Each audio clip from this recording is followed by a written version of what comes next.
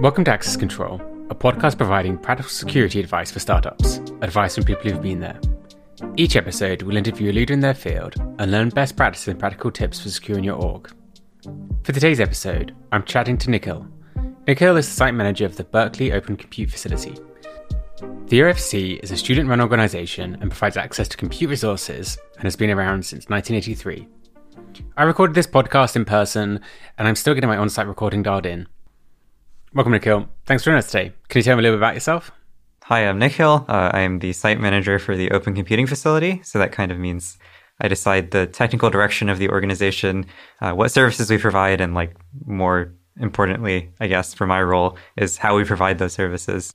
What compute resources, how do we keep all those compute resources secure and accessible? And I've been bouncing back and forth between this role and the general manager role, which is more of an administrative, dealing with the school bureaucracy and things like that. And how long has the OFC been around? The OCF has been around since, I think, 1983, somewhere in that range. So it's been around for quite a while, the early ages of the internet. Obviously, we're in Berkeley, and you're in the computer science program. We were just talking before this. There's some prominent computer scientists in Berkeley. And if you know any projects or interesting things that have happened.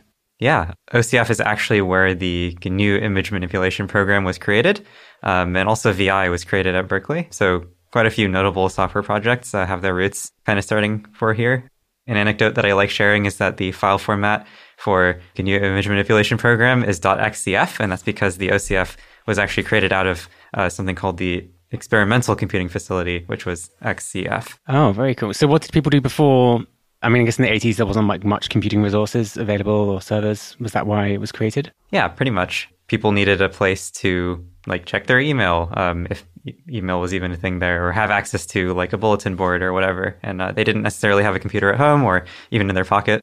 There's an email chain that we have saved somewhere in the OCF where it's they were threatening to shut the OCF down because of a lack of space. And there was just an outpour of support where it was I cannot check my email. Bad things are going to happen if the OCF is closed. And it's an all student run and orchestrated body? Yeah, we get funding from the university as well as the ASUC, which is our student government. And we use those funds entirely student run. There's no paid staff involved here. We maintain all the infrastructure and provide useful services. And I think I became aware of it. I was doing a weekend Raspberry Pi project, and I saw that the mirror that it picked up was one of the OCS mirrors. Yeah, mirrors are funnily enough, one of our largest recruiting pipelines, kind of, because students who come to Berkeley and are already using Linux and they are looking through the list of mirrors on their distribution. Sometimes they see ocf.berkeley.edu and they're oh, what's this? And they'll come check us out. And then for people who sort of aren't that familiar, can you just sort of describe what the service or what do mirrors do? Mirrors, basically, people write open source software and they need to distribute binary versions of those open source software so people can use them without having to compile everything. And the way that distribution happens is they compile it once and upload it to their server, but there are many people around the world who need access to the software. So a bunch of people donate their bandwidth basically by making a copy of the upstream mirror and then, or the upstream place where all the binaries are located. And then people who want the software, instead of going to all go to one server, they'll go to their nearest mirror, which for people in the Bay Area is often the OCF. And do you have your own IP space as well? Yeah, we do. It's a fairly small /24 v4, and then we have a /48 v6. That's pretty cool. And then bandwidth, this is on the university network? Yeah, so this is a fairly recent project where our main uplink is actually only gigabit because we like keeping our servers in our computer lab, which is an active student union space where there are a bunch of students walking around and stuff. So that only has gigabit uplink. But recently we managed to get our servers into the campus data center where we take advantage of their 10 gig uplink. Great facility to have. You run lots of open source software. I know you're GitHub, OFC, you have all of your projects there. Can you say one of some of the core services that you run? Most of the software that we write these days is dog fooding for our own infrastructure. So not a whole lot of use outside of that. Some of the projects that I'm particularly excited about are Transpire, which is our Kubernetes helper library. Basically, what it lets you do is you can plug in your own CI system, you plug in your own secrets management system, and then some config generation system, which you can either do entirely in Transpire through a Python domain-specific language, or you can plug in existing Helm charts and other config generation things that exist into it transparently. And it just combines all of these and makes sure that the state of a Git repository is the state of your Kubernetes cluster. And as far as I know, there's nobody that actually like bothers to combine all the different possible things and like give you a nice packaged, all of your config goes in one place type thing. So that's pretty cool. Use the like Argo CD pull, but I guess it misses secrets and other aspects of it. Yeah. See, Argo CD solves like the one specific problem. Actually, the way we have it set up right now is that for CD, we actually shell out kind of to Argo CD, and that takes care of diffing the cluster and making sure the YAML that we have in a repository is the same as what's in the cluster. But kind of the magic of Transpire is that you can just replace that with whatever you want, and you can have an entirely different system for config management or an entirely different system for CD. And in theory, it all works. But we're currently the only user, so. But it's available and it's on GitHub. Yep. And then I know Teleport is another project that you run for accessing infrastructure. Can you talk about like why you initially reached out to use Teleport to access your infrastructure? Actually, it started when UC Berkeley decided that SSH would no longer be allowed if the SSH access was password only. It must have, like be password plus 2FA or SSH keys. And we have a large user base of people who probably wouldn't know how to set up an SSH key, even if we gave them documentation. I mean, they're not going to run like SSH key gen. And then we also need to build some system for like adding SSH keys. And either way, like two-factor authentication is probably something that's what we want. And then what were those people doing on those boxes? Yeah, people need to access these boxes to access like their files or like update their website, for example. So yeah, there's a lot of use on this and a lot of people picking really bad passwords. And a lot of emails from UC Berkeley security saying your website is compromised. And we're like, we know, well, it's not our website, it's our users' websites because they use bad passwords and have outdated WordPress and so on. So that's like a service that you provide if anyone wants, it's kind of like a virtual hosting, I guess you can Yeah, it's virtual hosting. It's pretty much like your typical like LAMP stack web host. People, like 99% of people just do WordPress, but we also offer like actual containerized application hosting for people who need that. People were on the journey of replacing, well, you were saying passwords aren't good, and then you're like, what are the other options? Yeah. How did sort of Teleport solve that access problem? So Teleport kind of just has two-factor like out of the box because we can plug it into our authentication system, and our authentication system already has 2FA. That was very nice out of the box. Other features that turned out, like they were not the reason that we like initially wanted Teleport, but they turned out really nice, were the audit logging capabilities. We haven't needed them for security yet, but just because like, oh, what did I type in last week? That is something that you can do by looking at an audit log. Another feature that we really like is like collaboration. Whenever we're working on infrastructure, like having multiple people access the same shell without messing with the tmux shenanigans is actually also very nice. And then what are some of the other infrastructure concerns you have? I think I kind of alluded to this slightly earlier. People having outdated WordPress. We need to make sure that they don't get compromised websites, but at the same time, we want to give them control over their own WordPress. So it's kind of like a fine line between like, oh, we're just going to automatically update and break your website, and also we need to give you some control. For when you run mirrors, are there any concerns of like software supply chain attacks on people trying to upload a malicious package to the Berkeley mirror, for example? Yeah, I would say there are. Our mirrors are actually isolated from the rest of our infrastructure kind of by design. I guess now they're all on Teleport, so that's Teleport is a single point of failure here. And then are there any other concerns that you have from a security perspective? But actually, who's responsible for security? I mean, the short answer is we are. It's like a collective team. Yeah. The long answer is it doesn't matter a whole lot if like one of our Linux boxes is now running untrusted code for a little bit. We like very much do not rely on trust for the user code for any of our other infrastructure.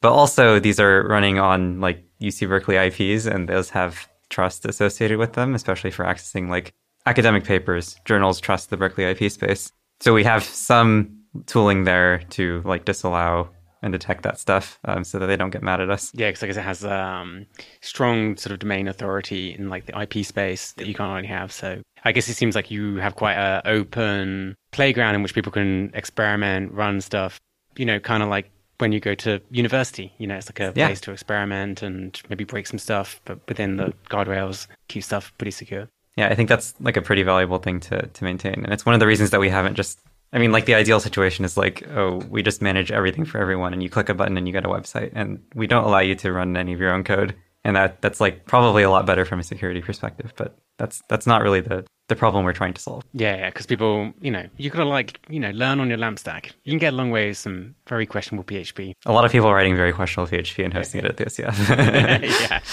You also were going through a migration process from a legacy stack to Teleport, and I think this was also to do with the Myriad. Can you talk about the benefits you've gained during that transition from your legacy stack to the new one? Deploying Teleport was actually really simple, so that wasn't an issue. The hard part here is that we didn't already have two-factor on all the user accounts, so getting, I guess, like 65,000 active accounts and like many hundreds of thousands more active accounts going back, or hundreds of thousands inactive accounts, getting them all in 2FA or like finding a way to disallow that is the actual hard problem. And I guess where mirrors comes in as like why Teleport was useful is the mirrors box now runs on a different subnet from our primary subnet. And a lot of our infrastructure is hard-coded to assume that machines will be on our primary subnet. And that includes all of our like SSH infrastructure. And kind of we don't need to worry about that when Teleport is the SSH infrastructure. So a little bit of like network isolation. Yep. Just to go a little bit deeper in with the migrating people from like a second factor or in like inactive accounts. I think this is an interesting problem that many sort of organizations face. And I think we've sort of seen the phases of like people start with like maybe like SMS, then it's like short token, then it's YubiKey. Right. And sometimes it's like opt-in, or maybe it's like a biometric, it's like Touch ID. For the inactive accounts, like, did you have like a grace period, or what was sort of the enrollment to these like different sort of technologies and the pros and cons of them?